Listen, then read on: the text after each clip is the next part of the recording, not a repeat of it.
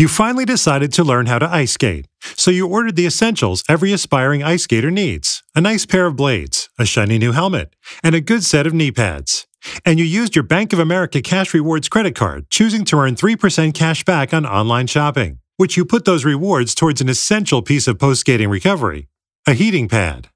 Visit bankofamerica.com/more rewarding to apply now. Copyright 2020 Bank of America Corporation.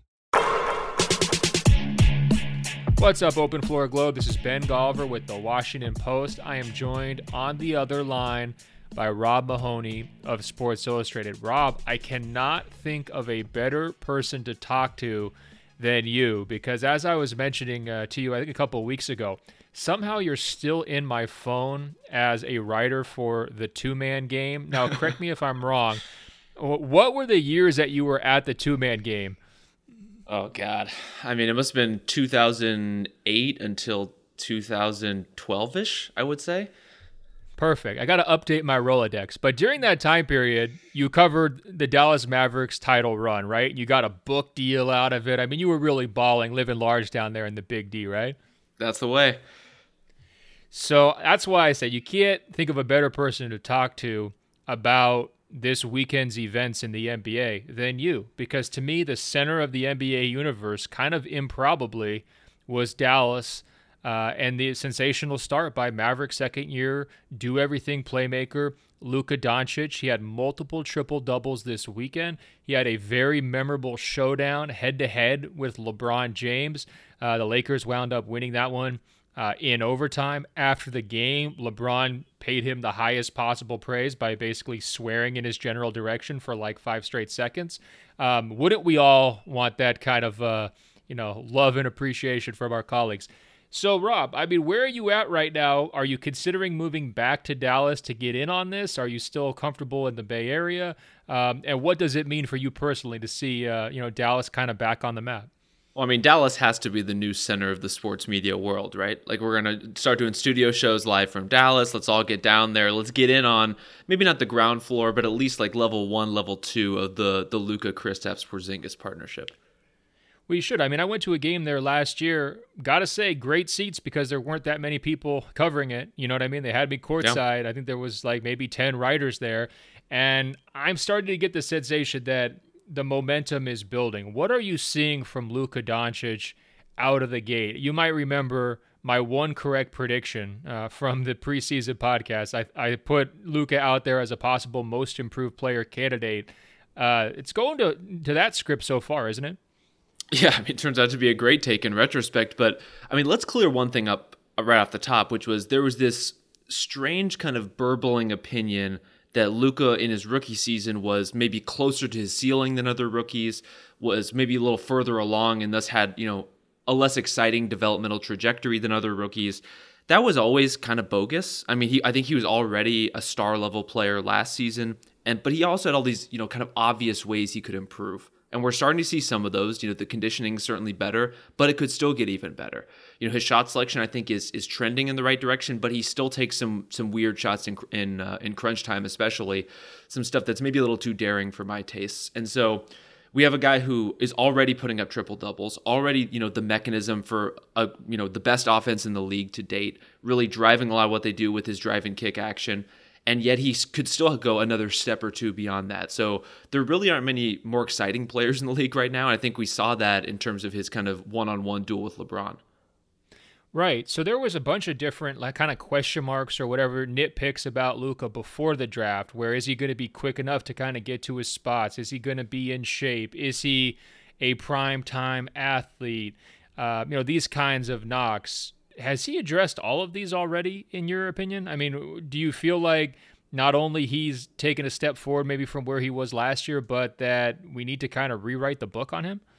I think a little bit, and some of it, I think it was just kind of underestimated the impact of his size and what that would mean. I think people in their heads when they were conceptualizing what Luka would look like in the NBA were thinking of a combo guard type player who may not have the athleticism to get by his man, but instead he's this giant wing who is one of the better rebounders on his team, who is able to finish at the rim at a really high rate because he has that step back, because he has the playmaking ability, and now he has a couple of stretch bigs around him between Kristaps and Maxi Kleber.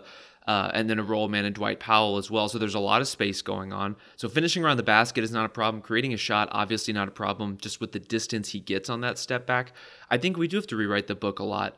The one thing that I think has held up is, what kind of defender is he going to be? And we saw that a little bit in that Laker game specifically, where when the Mavs start switching and the Lakers started hunting Luka and hunting that matchup and trying to challenge him directly one-on-one with some matchups. And that's going to be the area where he's going to need to improve just to show that he can withstand those. He doesn't have to be a great defender, but he has to show that he can be big, that he can hold his ground, that he can, alter some shots, draw some offensive fouls, whatever it may be. That's ultimately, I think, kind of the next step in his development to be, a really complete, not just regular season player, but potential postseason player as well.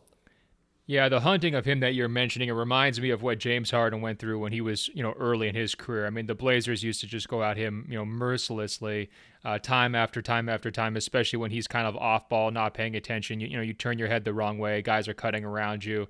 I think that, the scouting report is definitely out on him for that kind of stuff. You're mentioning his size and physicality. I think it's important to know that he drops all this weight. He definitely gets into better shape, and yet he still possesses that. High volume rebounder for his position, forceful guy in traffic, and then he can take it and go. I mean, it's just so tantalizing to watch him do that. And I think that's where some people, maybe it's because he idolized LeBron James. Maybe it's because the hype factory always goes to like these, huge big time players. You're always getting comped to like Michael Jordan or LeBron or one of these type guys. Do you see any LeBron in his game when you're describing him going to the basket? You're describing, his feel, maybe his touch as a passer. I mean, there's a lot of things to like about Luka. Is there anything to that comparison, or is that a bridge too far? I think there's something to it as a playmaker. He's not as dynamic because he's not as quick as LeBron was, especially earlier in his career. But you see it on the cross-court stuff. And I think that was what we've really seen in terms of this early season from Luka is the number of passes he throws that are just like right on the money are just an exceptional level. There are a lot of guys who can, hit their shooters, who can hit their roll men, maybe even can do some of the cross-court stuff that LeBron has made, really a staple of the modern NBA and, does it better than anyone. But I think Luka, in terms of his delivery on those passes, has been really impressive. And that's one of those things where with the nature of how he plays, and he does play kind of a James Harden-esque style in terms of trying to break his guy down from the top of the floor, playing off of that step back, playing off of some high pick and roll game, it can look a little bit stagnant. And if he were a lesser playmaker, it probably wouldn't work at a team level. But when you're able to deliver to Seth Curry on the opposite side of the floor in the corner for when there's just like a tiny window of delivery and you're able to put it there, I think that's what really gives the Mavs some promise in terms of what they could, ultimately be. Because if you can walk that tightrope, it makes you very, very difficult to guard as an offense. And that's kind of ultimately the promise of Luka, I think, is that he has all these weapons, that he can deliver like that. He doesn't have the complete LeBron game in quite the same way. I think stylistically they're different aside from the passing. But the fact that we're even talking about him as like a weird James Harden LeBron hybrid is about as high as praise gets. Yeah, I mean, I don't even want to call him like a poor man's LeBron. I feel like he's more of like a middle-class tax bracket LeBron. Like whatever LeBron does at a 10 level, Luka's sort of like settling in it at that 7 or 8 level. And that's still a really, really good player given, the standard that LeBron is kind of setting. I definitely see some Harden to what he's doing, especially with the step-back threes. Going back to the criticism thing for a minute, I remember some overseas players kind of coming at Luka a little bit and saying he would struggle with the transition to the NBA. And his rookie season wasn't perfect. I think he hit the rookie wall a little bit. He didn't have a ton of help last year, but he still was the clear-cut rookie of the year in my eyes.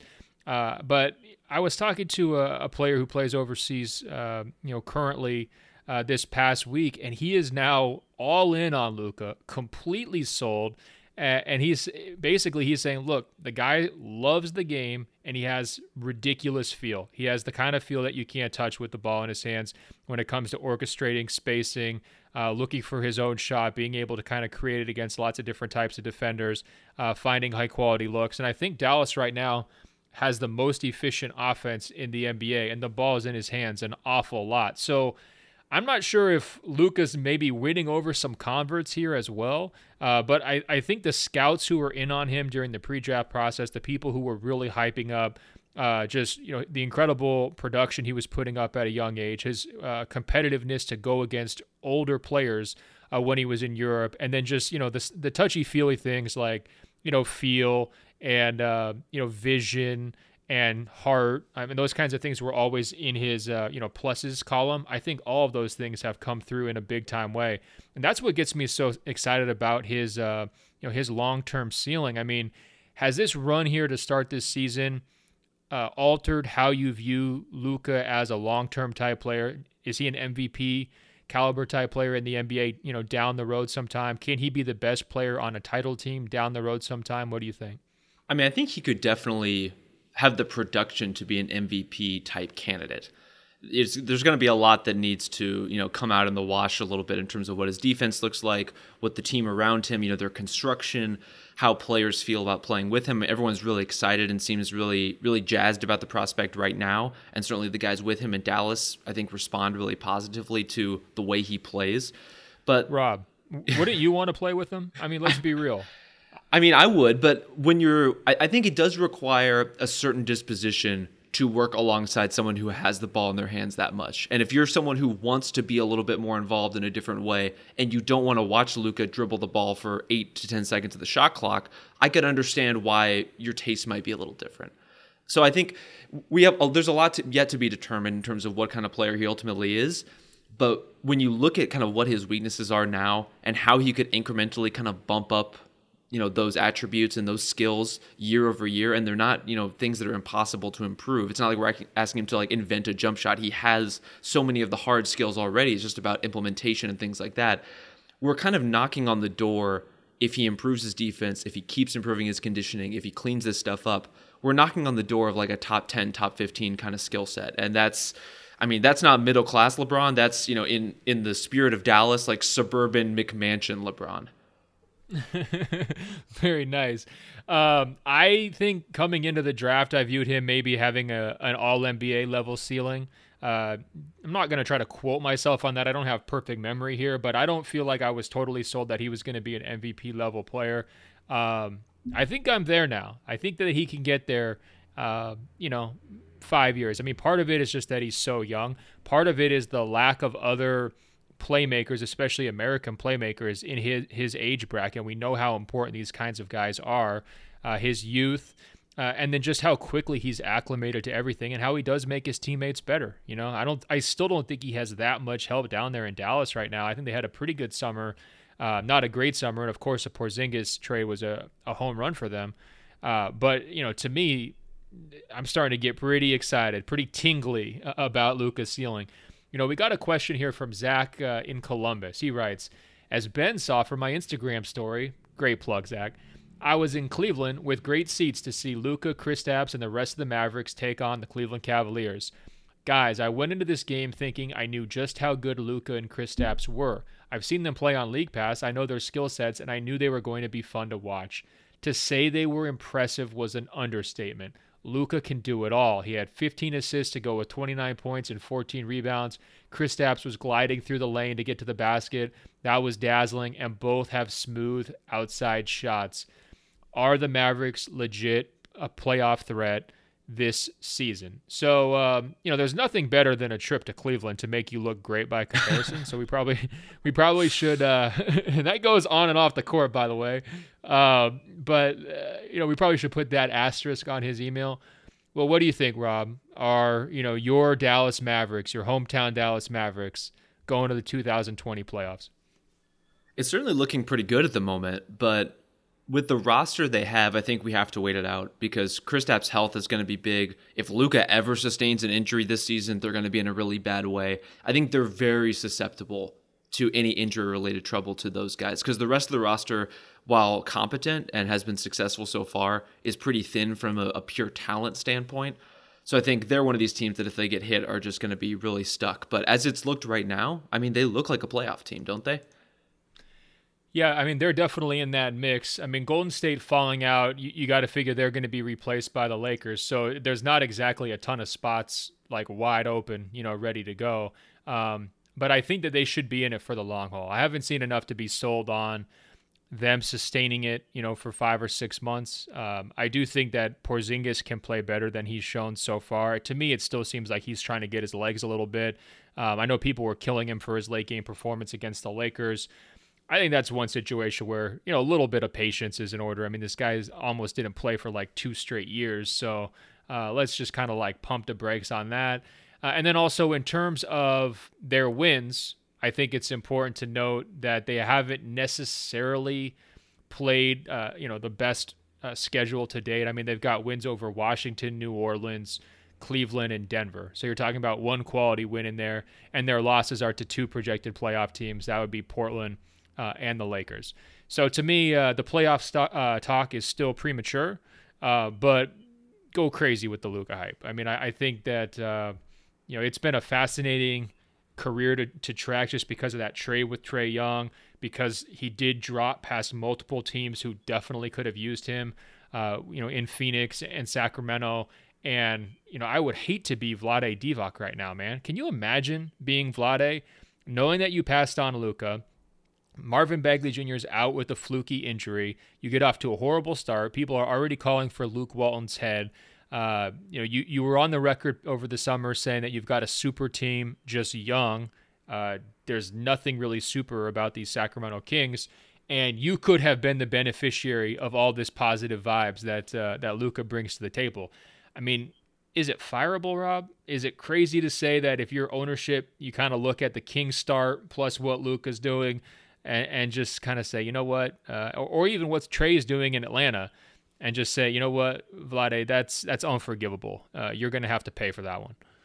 Not to defend the process there, but I do feel like firing Vlade or anybody because Luka and Trae are good it would be a very Kings thing to do. Well, yeah, but it was also a very Kings thing to not pick Luka. I mean, True. Come on. Like, we all knew that was a disaster when it happened. I mean, it's so ridiculous that Trae Young and Luka Doncic did not go 1-2 in that draft. Why would anyone draft a big in that draft? I have no idea. Look where DeAndre Ayton is. I mean, completely off the map for 2 months. It's insane, but let me just focus back here. I got a little too worked up there. If you were Atlanta, are you still cool with the Trae Young trade? Or would you hit the undo button and just keep Luka? Gun to your head right now. What do you think? I mean, I would take Luka between them, just based on the value of a wing in the modern NBA, based on the size and stuff like that we've already talked about. But you can feel really good about it regardless, whether you want to look at it as Trae and, a potential number 10 pick, which is what it turned out to be. Now, if you want to look at it as Cam Reddish specifically, that's like a different level of kind of scrutiny and analysis we can go to, but it could have been Tyler Hero, or it could have been anyone else you liked in that draft at 10. I think it really did turn out pretty well for both sides. I think they both have a lot of reason to be excited about it, but when in doubt, go with the guy who, as we've been discussing, could be a potential MVP of the league or All-NBA type talent in Luka. Okay, I said I was over the Kings thing. I lied. I'm not.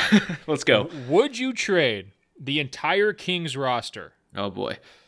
for Luka? If you could have the choice, you could have Luka and 14 replacement level players, or the Kings roster building forward for the next 5 years. What would you prefer? I don't even know how to conceptualize what this looks like, so I'm just going to say I'll keep the Kings roster. No, you don't want the Kings roster. Stop lying, Rob. You want Luka. I mean, let's be real. I mean, you've got to sell tickets. You've got a great fan base in Sacramento who's all in and wants players to love, right? You haven't made the playoffs in more than a decade. You haven't had a winning record in basically that same amount of time. You need a franchise player more than any other organization in the entire league. I think that's fair to say. And De'Aaron Fox is awesome. But the difference to me, long-term ceiling-wise, between De'Aaron Fox and Luka is pretty significant. I would not say that De'Aaron Fox has MVP potential down the line. I would say he has All-NBA potential for sure. But there's a smaller group of guys who can make that MVP cut. You really want to chill with that Kings roster over just getting to enjoy the Luka experience? No, I just don't know how to even think of what a roster with like 29 people on it would look like in the alternative. All right, fine. Well, I think it's pretty obvious. Look, Vivek, if you want to, start negotiations with every player you have under contract for Luka, I'm your guy. I can help facilitate that. And by the way, Dallas would not do that. Dallas would keep Luka over Sacramento's entire roster, don't you think? No, I do. And like let's circle back. Let's circle back on this too for 1 second about whether this is a fireable offense. If the justification for not taking Luka was because he and De'Aaron Fox couldn't coexist as the creators of a team, that might be a fireable offense. How about any reason for not taking Luka is a fireable offense? What is the justification that is okay, that makes it fine? I mean, even if you're Marvin Bagley's direct family member, you could still talk yourself into taking Luka over Marvin Bagley in Sacramento, can't you? You think they're going to draft him into like the Christmas invite draft? Just like, let's bring Luka back for Christmas this year. Marvin, sorry, you're on your own. I don't see it. I mean, it's crazy to me. I liked Marvin Bagley as a prospect coming up, but it was pretty clear he had some questions in terms of positional fit, in terms of his defense. He was not this blue chipper guy when they took him. People were pretty surprised. They did telegraph it. They kind of gave people a heads up that they were going to do it.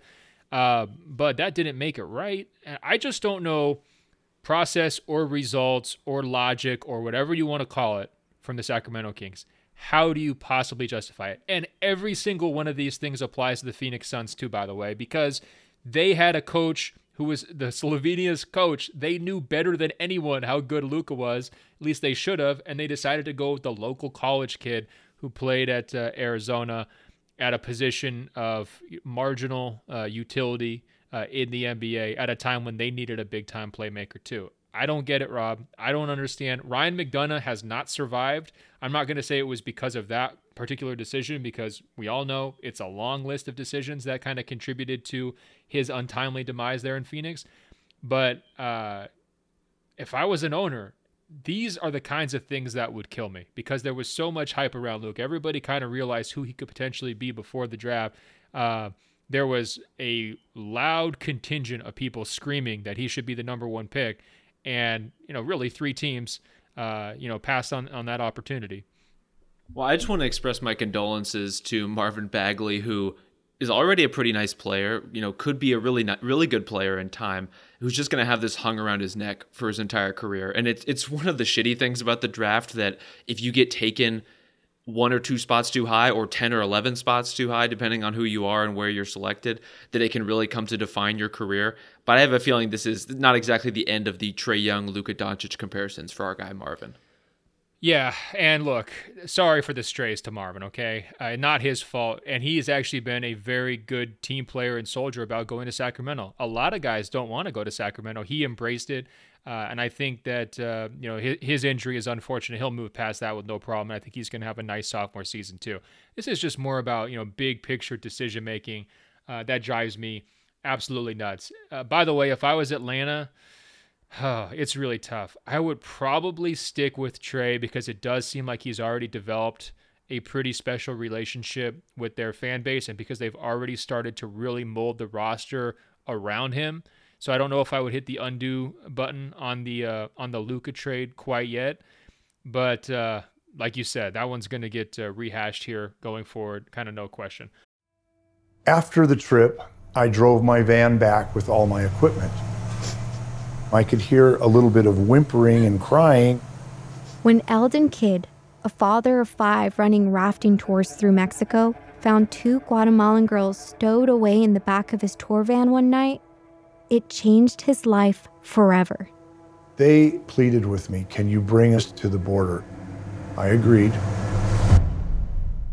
And I thought, can I do this again somehow? From the team behind American Skyjacker comes an epic new crime series, American Coyote. Being a coyote is a dangerous and illegal business. You have to be prepared for the worst. The unbelievable tale of a legendary coyote named Eldon Kidd. American Coyote.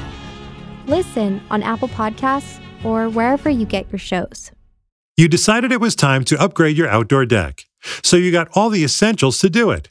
You ordered a power washer, a set of patio chairs, and a shiny new grill.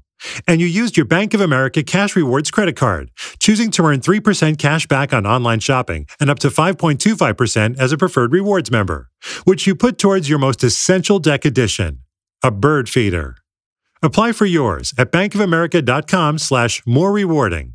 Copyright 2020 Bank of America Corporation.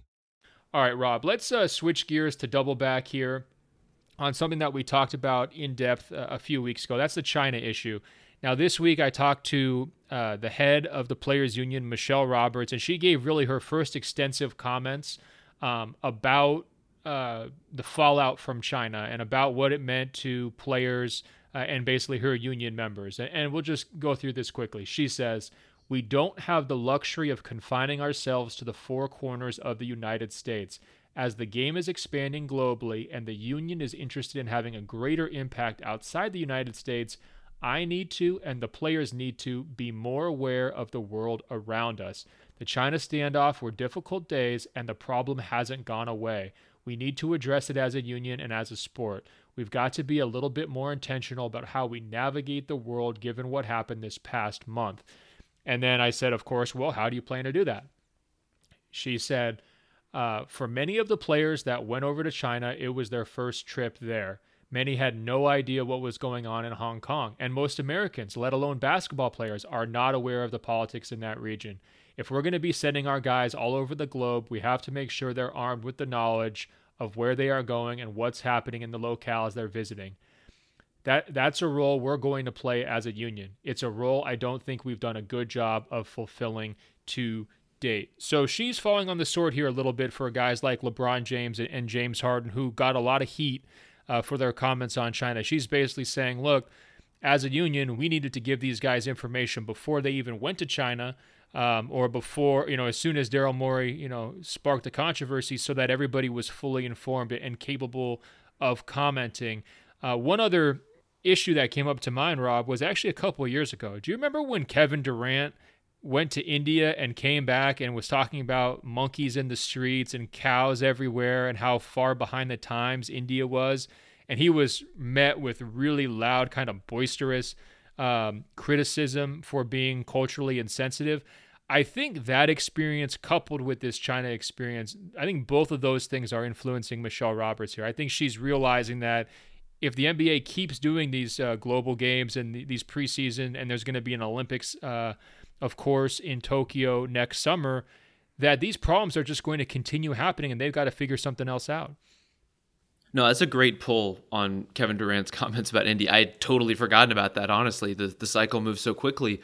But I mean, Michele Roberts is being a realist here. And, as a representative for the players in mass, you just can't take a stance that everyone should make less money because we're going to take a political stance regarding this giant international market. It's just not something you can realistically do and sell to your constituency. And so taking the tact of this is where the NBA is going, this is an expansionist league in that phase of its growth, and therefore the most important thing we can do is make sure that everyone is appropriately briefed on what to say or not to say, or how to approach, international politics or politics on an international stage, or not engage with them at all.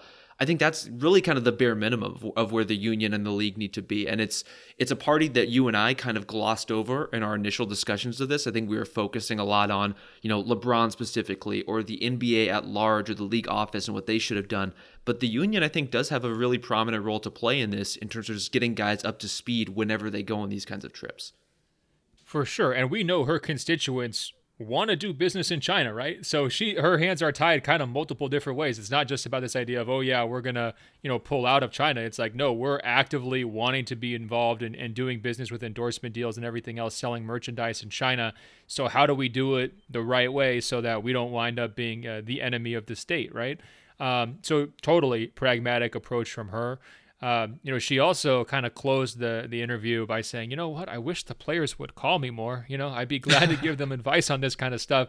And I could kind of hear like a plea in her voice. And I really felt for her because I'm sure they were blindsided by this, at the Players Union, just like everyone else. And they really didn't take any criticism throughout the whole thing. I mean, that really all fell to the NBA. I think that's appropriate. But it did make me wonder, like, who was doing the briefing, if there was any briefing, of these players? I imagine it would have just been the team PR professionals, right? And so maybe they didn't feel adequately prepared in these situations. Maybe they didn't have a directive from above, from the NBA, as it was happening in real time. I mean, it's clear that pretty much everyone, including the league office, based on their first statement, was kind of caught off guard. And I think there's probably just a trickle-down effect, which led a lot of people to, kind of muzzle up, not say anything, and then just kind of, wait until you come back to the United States. And to me, that should be cleaned up. I mean, they can't allow that kind of ugly, silent type situation to fester in future trips abroad. They can definitely do a better job. And personally, I'm glad the union is stepping up, because I think that they've got a lot of resources. They've helped the players in lots of different ways. I mean, it just seems to me like if you can go to the union and get a grant for your charity, or you can, take a class on how to become a restaurant franchise owner, or you can, get an internship with some Silicon Valley tech company through the union, or take classes, through Harvard Business School, you should at least be able to get a packet of information that explains the Hong Kong situation, right? I mean, that seems like kind of a bare minimum. And so I'm glad they're doing that. All right, let's switch gears, Rob, to questions from the Open Floor Globe. They emailed us, openfloormail@gmail.com, openfloormail@gmail.com. Daniel from Poland writes, "We need a rescue mission. I can't watch Kevin Love wasting his time in Cleveland anymore. I just finished watching the first quarter versus Dallas. He's still very good. 13 points in 6 minutes on 7 shots. I'm afraid playing with Colin Sexton long-term might make him consider early retirement. Love should be on a real team. Where do you think he fits best?" And Daniel throws out the ideas of Boston or Portland. What do you think, Rob? Is there a team you would like to see make a move for Kevin Love? I mean, the trick with this stuff is always the salary matching, right? Especially because Kevin Love's now making $28 million. And so it's who is competitive, who needs a power forward, and who also has enough expendable salary or room to accommodate that kind of deal. And so, I thought about Miami for a little bit, because what is Kevin Love if not just like a better version of Myers Leonard and what they have in that there? But I don't see them parting with Justice Winslow or Tyler Hero or Bam Adebayo in a deal, and so it's kind of a non-starter. Maybe they have Goran Dragic and some stuff, but I don't think that's a very attractive deal for the Blazers. Or sorry, for the Cavs, not to jump ahead, but I do think the Blazers are ultimately the spot that makes the most sense. As it turns out, with a lot of, power forward on the trade market, that's kind of the natural landing spot. And I think it's, they have some salary to deal with, whether it's, Hassan Whiteside potentially, or Kent Bazemore is a pretty big contract you could deal. But I think Zach Collins could be an interesting piece to entice the Cavs with. And if you're in the Blazers position, and I think they have a lot of stuff they still need to figure out over the course of the year, but starting with some playmaking and some shooting at the 4 spot in a more dedicated capacity could make a lot of sense for them. Yeah, man, I can really see that one both ways. So first of all, Zach Collins suffered a shoulder injury, so he's out. He's going to have surgery. He's out. I'm not sure if they have a timeline yet, but presumably quite a while. Right. So their need at that spot is just even more heightened. And if you start picturing a lineup where it's Damian Lillard, C.J. McCollum, Rodney Hood, Kevin Love, Yusuf Nurkic as your playoff starting 5, with, a bunch of veteran guys kind of coming off the bench, I mean, that starts to get pretty tasty, right? Like, you can start to picture that. You got some shooting from multiple spots. You got 3 guys who can score. You got multiple front court playmakers who can pass the basketball. That gets pretty interesting. I think the hang up for Portland, though, the 2 major contracts with Damian Lillard and CJ McCollum, adding a 3rd huge deal, and Kevin Love's making 28.9 this year, more than 30 in the next 2 seasons. It gets really tricky to sustain depth, I think, going forward if you have all 3 of those contracts on the books. It does help that Nurkic is on a kind of a bargain deal based on his production, so that could help alleviate some of that. And, of course, there's also the local angle with Kevin Love having gone to Lake Oswego High School. So I think there's a lot to think about there. If you had the choice, though, and you were Portland, would you rather rent Danilo Gallinari and basically take him on the expiring contract, pay that smaller price to get him, and realize maybe you're not bringing him back next summer, or take on this long-term deal for Kevin Love where I think his contract runs through like his age 35 season, which will mean that, a couple years from now, he could be kind of killing your window just by the presence of his deal. Yeah, I think it would depend on how small the return investment is in terms of what you're sending out. Because if it's a 1-year thing, then Collins is kind of a non-starter, I think. And, Anthony Simons, guys like that are kind of a non-starter. Because if you're Portland, you want to be very careful about not trading away your upside guys if you're not getting something pretty concrete in return. I love Danilo Gallinari and his game. I think he'd be a really smart fit there for, in a variety of ways. But if you can't bank on him being there beyond this season, I don't know that that's something I would be super interested in. Yeah, I mean, I think, Portland, I feel like they might be a little skittish on a Kevin Love. I guess I have to be, I have to see it to believe it, that Neil O'Shea would actually take on, that huge investment. I think that he tends to fall in love with his draft picks and overvalue the guys that he's selected and believe in them harder and longer than anyone else. And so to see him cash in for Kevin Love, where there's some pretty obvious red flags, I'm not sure necessarily that he would do it. Another one I've seen floating around, Rob, would be a deal maybe with the Houston Rockets where you're building it around Clint Capella and swapping him for Kevin Love. What do you think about that fit? That would obviously put him into another big three. It would reunite him with his college buddy Russell Westbrook, and it would also just shake up Houston, and they maybe need a shake up at this point. I mean, things have been pretty ugly there at times to start the season. Thumbs up or thumbs down? I mean, I think I would go thumbs down just because it may be one of the worst defenses on record if it turns out that way. If you're asking Kevin Love to play 5 long term, it's already been just a disastrous defensive performance to start this season. And while they could use the spacing, and empirically they've been really good when you can have a spacing 5 in there to go with some really elite penetrators. There's also the question of like Eric Gordon's already kind of chafing against his lack of touches and lack of shots, and he hasn't really been able to find a rhythm. Is there enough room for a star level power forward like Kevin Love, even one who's used to playing with LeBron and used to being a spot up guy for a good portion of his career now? Is there room for a player like that alongside James Harden and Russell Westbrook? Are you starting to agree with me that Houston might just be broken, man? Well, I think their offense works really well. I've been really encouraged by that overall. The Gordon part aside, I think the offense has been pretty successful. It's just the question is, can they stop anybody? And they're giving up a ton of threes. They're giving up a lot of really good threes. There's just a lack of coordination. There's a lack of defensive positioning. It's some stuff you would expect with a team that relies on both Harden and Westbrook on the perimeter for a lot of minutes. But even just the overall coordination of the defense, I think, has been pretty disappointing so far. No, it's so impressive. It doesn't matter how far Golden State falls. Houston's going to find a way to fall further. I checked the defensive stats today. Golden State, 29th in the league in defensive efficiency. Rob, I'm going to give you one guess who's 30th. Oh, no. Did they fall all Houston the way to 30? Rockets. You wouldn't believe it. It's the Houston Rockets, and they've earned it, man. They got run off the floor, embarrassed by the Miami Heat. They gave up 158 points to the Washington Wizards in one game. That sounds like 10 quarters worth of basketball against the Wizards. It was in 4 quarters. It's a mess, man. I think they're broken right now, and I wouldn't be surprised.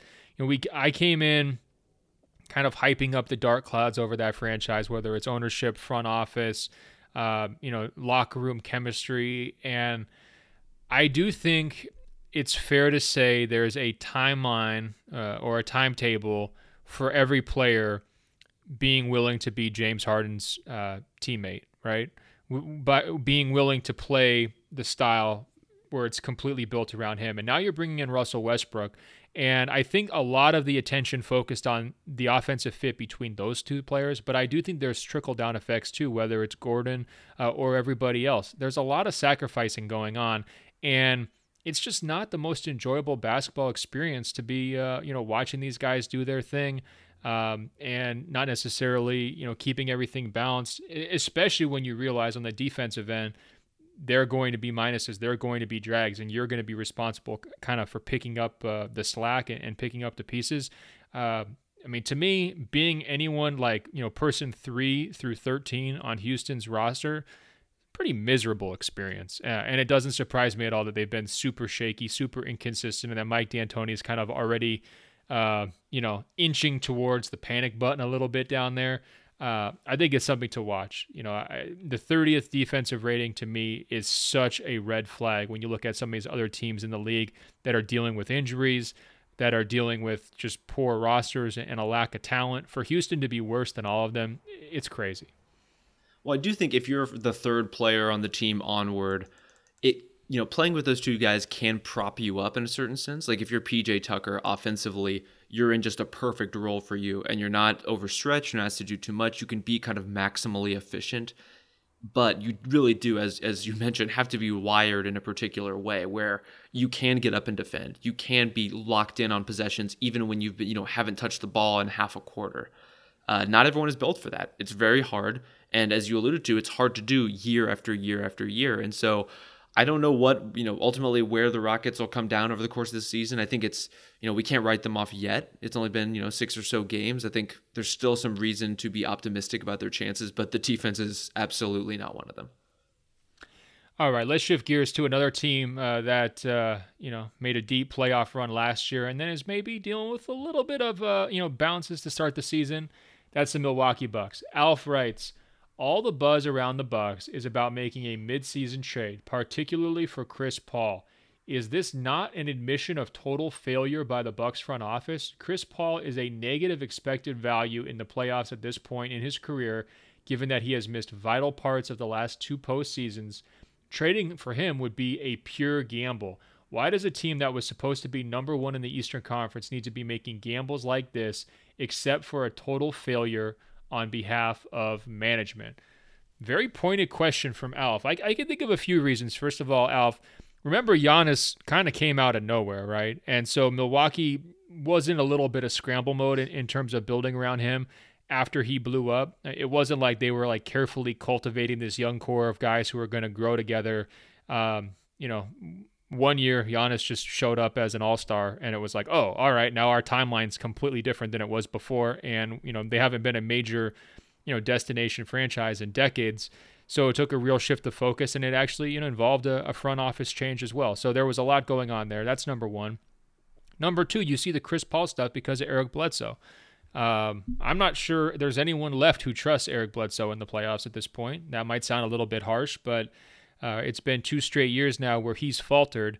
And I think if you take Chris Paul and put him in the Eastern Conference playoffs, some of the critics or criticisms that have come his way over the years in the postseason are going to be, a little bit lessened. The competition's easier. He is going to look better and more productive, relative to the talent out there. So I think that he would actually be kind of a value add for a team in the postseason. But Rob, I guess Alf is really trying to hint at this idea is something rotten in paradise, right? Is Milwaukee still the same juggernaut that they proved to be last year, or have they entered sort of a different phase of their organization and franchise? What have you seen so far from them early on to kind of answer that question? Well, I think a lot of it you've already hit on, which is this, that Eric Bledsoe is not good enough for his current job. And that's something that's going to be hard to work around all year. And as we've seen, every postseason that he's on the team. And so you have to consider point guard alternatives. You have to consider potential trades. It's not just a matter of a guy who can shoot or not shoot. Bledsoe, I think, puts you in so many difficult spots as an offense. And that's a tough thing to say because he is a really good defender. He can be very effective on that side of the ball. But if you're going to run through Giannis, you have to have players who can fit around him a little bit more seamlessly than Bledsoe does. And, I think that's where Chris Paul seems like a palatable alternative, a guy who can run an offense, who's shown that he can do really well with second units when your superstar is off the floor, who can fill that role pretty spectacularly, who just kind of knows what to do in ways that, you see Bledsoe, the ball swings to him on the catch and he freezes for a second, or he doesn't want to shoot, or he'll come out and shoot 5 threes in a quarter just to try to prove that he can. It's just this perpetual yo-yoing between being indecisive and being overly decisive that puts him in a really awkward space, and the Bucks in an awkward space as a result of that. I do want to correct the record a little bit. I feel like I'm doing the same thing I did with Paul George with Chris Paul here, on the idea that Chris Paul was somehow or would have a negative expected value as a postseason performer, as Alf said, I think is a little off at this point. And, this happens with a lot of guys who are in a different stage of their career, but Paul was really important to the Rockets, even in last season's playoffs, where, against the Warriors, when he was on the floor, they were basically a break-even team. When he was off the floor, they were getting crushed. I think having him as a secondary ball handler can be really impactful and important for the right team. You don't want him running the entire show anymore necessarily, but I still think he's pretty good. I think in a vacuum, if you take away the salary concerns and, what the long-term considerations, he could be good for a team like Milwaukee. it's just all that baggage that makes him really hard to acquire and to deal with and to, really consider as a part of your team's future when he's just going to be making so much money. Yeah, I mean, I'll take Chris Paul on crutches over Eric Bledsoe in the playoffs right now, and I wouldn't think twice about it. So, I mean, if we're dealing with this expected value conversation, let's focus on the expected value of some of the guys they already currently have in place. And I think that's why ownership has gotten a lot of justified flack here in the first week or two because of, the Malcolm Brogdon absence and factor. I think, that's going to be something that hangs over this franchise the whole season long. Definitely when we get to the trade deadline, that decision not to pay him is going to loom large, and it's going to apply some pressure on their front office to go do something. I have seen a lot of hand-wringing about Milwaukee's offense to start, essentially saying, look, it's not the same aggressive downhill type style, that inside-out type offense that we saw last year. The numbers bear that out definitely to a certain degree. Giannis, I think, is responsible for even more of that than he was last year, just because Brogdon's out of the picture. But big picture, Milwaukee's offense is still number 2 in the league as we're speaking right now. They've had some very successful nights. There's been a couple of eggs that have been confusing to me and kind of make me wonder whether they are in a little bit of a hangover effect this season, just knowing that they're not that young up and coming whippersnapper type team like they were last year, where everything was new and they were getting into an incredible groove for month after month and just wanting to punish everybody. I'm not sure I've seen the Bucks reach that level or sustain that level so far this season. But the basic math of their offense is still penciling out, and they should be on track to me, to have a very high win total in the regular season. So it's not the end of the world, but I do think some of the other pressure on going out after a guy like Chris Paul just comes from Philly looming. Philly has looked awesome. Philly has definitely looked better than Milwaukee so far to start the season. They're more talented. They're more rugged. They're bigger. I would say their lineup, 1 to 5 is better than Milwaukee's 1 to 5, and so that's going to apply pressure as well. It's not just about, hey, we got to keep Giannis happy. We got to keep him in town. We got to re-sign him. But it's also about, hey, there's one other team in this conference that really poses big-time problems for us. Do we have enough talent to take them down? I think those are the questions that are going to drive Milwaukee's thinking as we go forward here. We got another question from Stav in Australia, one of the greatest and longest-standing Open Floor Globe members. He writes, has any team in NBA history gone winless at home for an entire season? If not, could the Warriors be the first to achieve this milestone? And I had to look this one up, Rob. So the 2012 Bobcats had 4 home wins out of 66 games.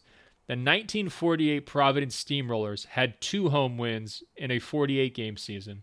The 1973 Sixers had 5 home wins in an 82-game season. And the 1953 Philadelphia Warriors had 5 home wins in a 69-game season. So basically, we're looking at a record here for an 82-game season if Golden State wins fewer than 5 home games. If they just punt on Curry, like if the 3-month timeline comes and goes and then they say, you know what, he needs another month, or they kind of drag it out and they just sit him for the rest of the year, is it possible they win fewer than 5 home games? What do you think? I'm always rooting for history, Ben. I always want to see something new. I think the Warriors have a chance to be really special this year in terms of their futility at the Chase Center. I think they're going to be in the running for, I have a hard time imagining they even get to double-digit wins at home unless something pretty dramatic changes. Yeah, I think it's in play. I'm not going to rule it out as long as Steph is out, and we'll see. I would assume D'Angelo Russell is going to be able to pick up a few here and there, so I'm not going to bet on it.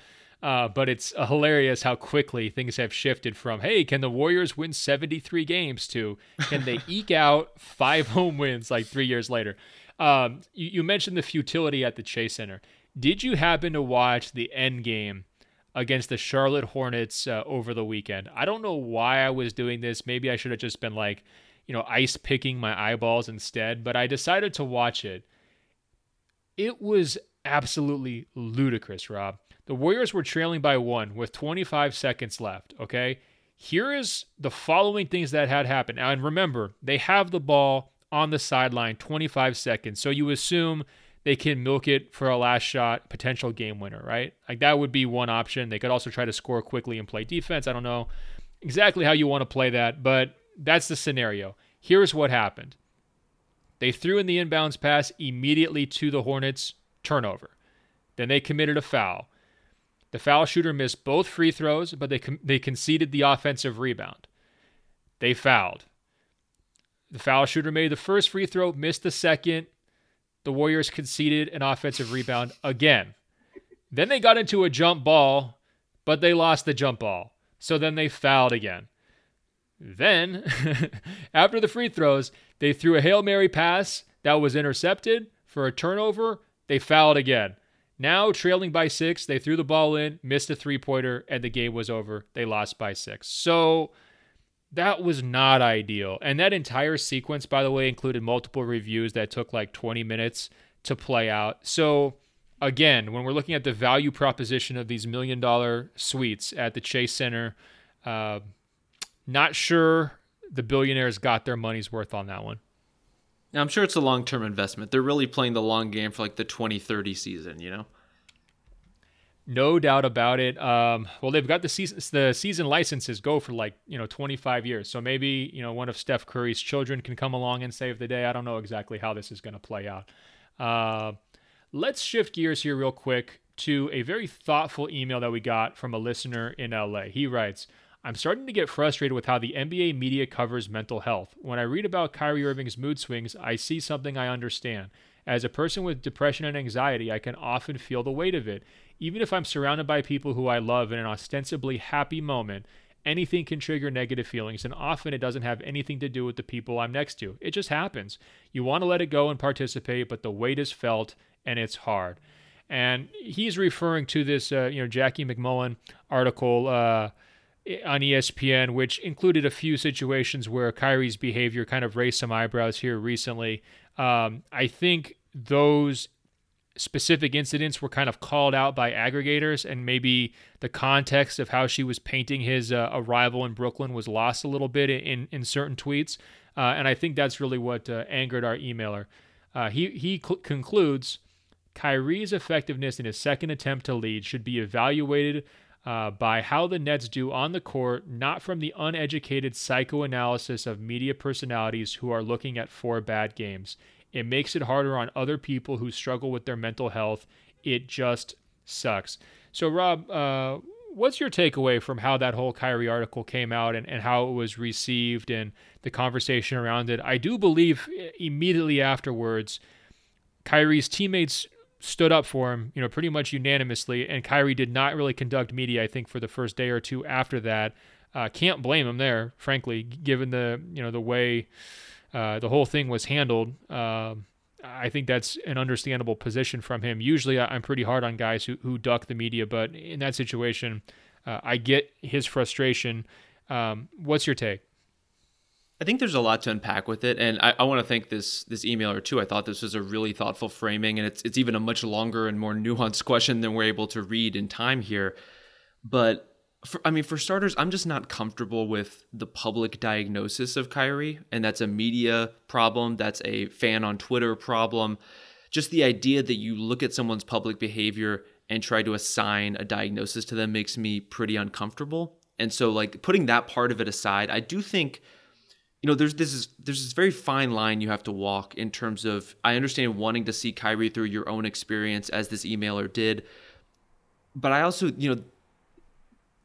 dealing with mental illness, dealing with any complications of mental illness is not an excuse from accountability in certain ways. And that's why I think teams have such a hard time understanding it. Sports are by no means the most advanced of industries in terms of understanding mental illness. The NBA, I think in a lot of senses, it's been an inconvenience over time, and they're just now starting to grapple with the widespread and public perception of it. And they've done okay. I think they're trying, at least from a public-facing perspective, to do their best.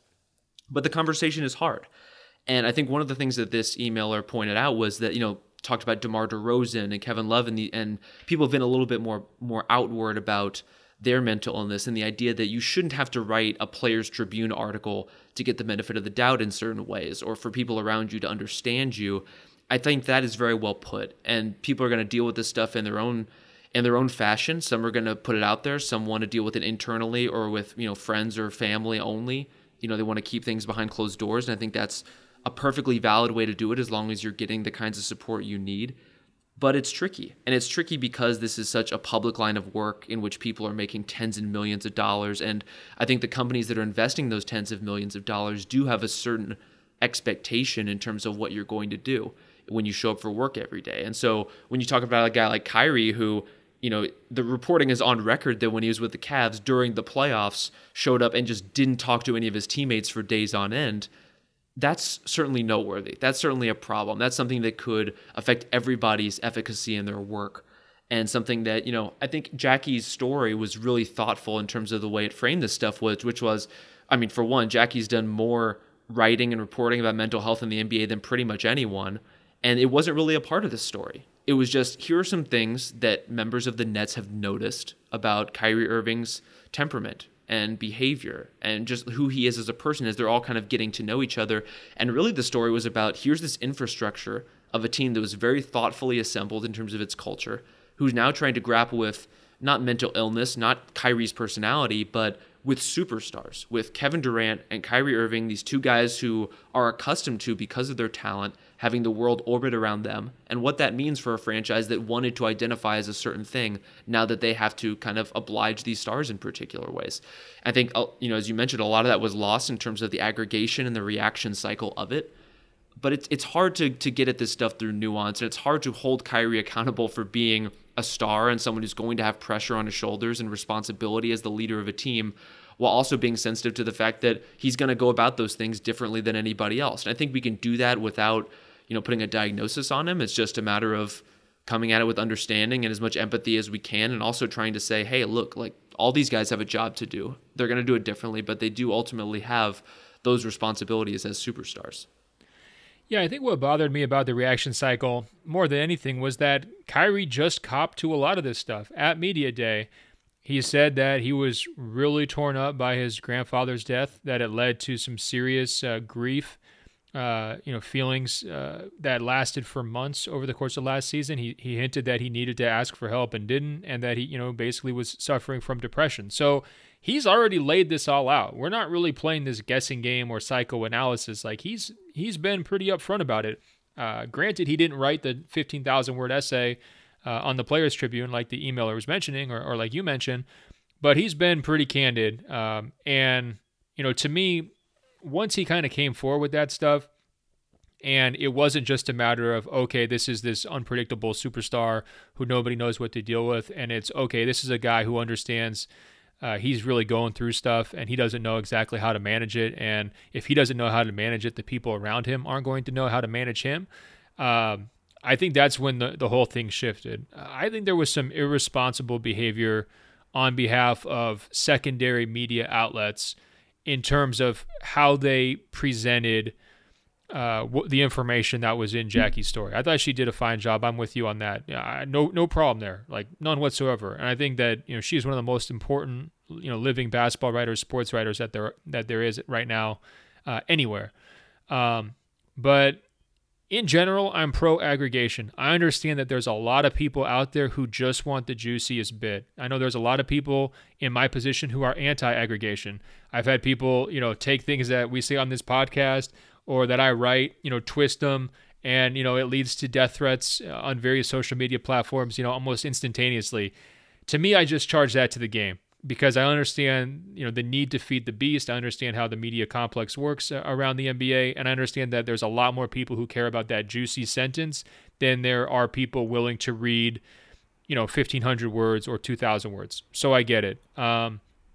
But there is a responsibility in how you handle that information, especially if it's sensitive stuff. And I think that, some of the outlets were just too quick to jump on, goofy Kyrie or unpredictable Kyrie, this narrative, that's been out there for years about, his wacky behavior, and not treat it appropriately. And it's one of those situations that kind of comes back to the golden rule, right? If you or one of your family members was going through this type of stuff, would you want it presented in the same way where it's like, oh, here's this, crazy lunatic again. He's at it.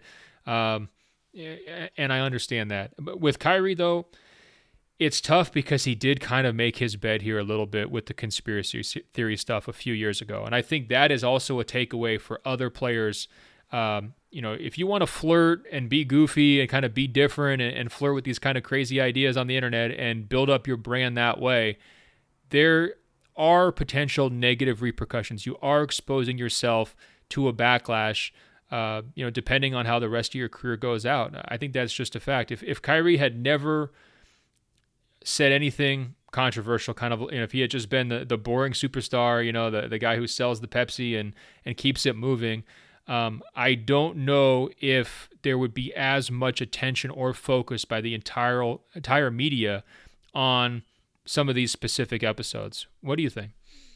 Well, I think there's kind of compounding issues here, which is there's Kyrie as a person and as a personal brand, which, as you're saying, if you project a certain kind of image that can be susceptible to jokes and punchlines of a particular kind, or in this case, kind of twisting, a couple of incidents into public diagnosis or whatever it may be. And then there's the question of, when you're a person who lives and works very closely with a broader group, in this case, like a basketball team, I mean, you're traveling with these people, you're in a locker room with these people, you're practicing and shooting around and playing high stakes games with these people. Like, your mood is going to have an impact on them. And so it was interesting to me that the quote that seemed like it got pulled and grabbed onto the most was this idea about Kyrie having mood swings. And that was the phrase that I think was in Jackie's original piece, which, one, this doesn't seem like breaking news exactly. This isn't something we didn't know about Kyrie in terms of his temperament. But also, when you work as a member of a team, your temperament is going to affect the people around you. And so we have to be honest about that stuff. We want to be, again, sensitive to it in terms of the individual. But if you are susceptible to certain kinds of swings or certain kinds of anything that affects your mood in a particular way, and people are in that close proximity and that concerted proximity around you, it's going to have effect on the ecosystem. And it's something that we can't be naive and pretend that the Nets weren't asking about and weren't doing their due diligence on and weren't trying to grapple with before giving him, like $130, $140 million, whatever the number ended up being. So from that perspective, it is strange to me that this became as explosive a thing as it did, because all the story really said was that Kyrie is a guy who we thought he was, and that the Nets tried to get to the bottom of who that was, and even now are trying to grapple with what that means. Yeah, I mean, I think it does confirm a lot of the concerns that people had about their offseason approach, myself included, and we'll see what happens when Kevin Durant, falls into this situation. Does he make things better? Or does he make things worse once he's on the court? Or will it not matter? I mean, are these some issues that are off the court that are, so significant that, the usual team-up superstar thing is not going to be as influential as we thought? That's something to track, I think, as we go forward over the next 12 months. Hey, Rob, on a lighter note, we're going to close out with this one from James. He writes, Rodney Hood could not get hired at Applebee's. He has to be the least flair guy in the NBA. And, that's a reference to their buttons and all the things that the Applebee's employees like to put on there to kind of stand out and be distinguished. But James runs it down. Rodney Hood has no arm sleeves, no headbands, no tights. He keeps a standard business haircut. He has no visible tattoos. His uniform seems to be not totally fitted. In other words, he's not, sizing down a few like Dwight Howard to kind of show off his physique. He's just, kind of the normal right in the middle type of guy. First of all, Rob, did you notice this? And what do you make of it? If you were an NBA player, would you follow the Rodney Hood model and just be straightforward, or would you add some flair? What would you do? It had never really occurred to me until James pointed this out. But then I started thinking about what flair I would want Rodney Hood to wear. Like, what weird historical NBA accessory could we throw on him to give him a little flavor? And I kind of settled on the mid-2000s Amari Stoudemire, like, new age rec specs, I think would be a really good look for him. Personally, I'm very much a headband person, mostly for practical reasons. But I think for Rodney, that would be a really good look.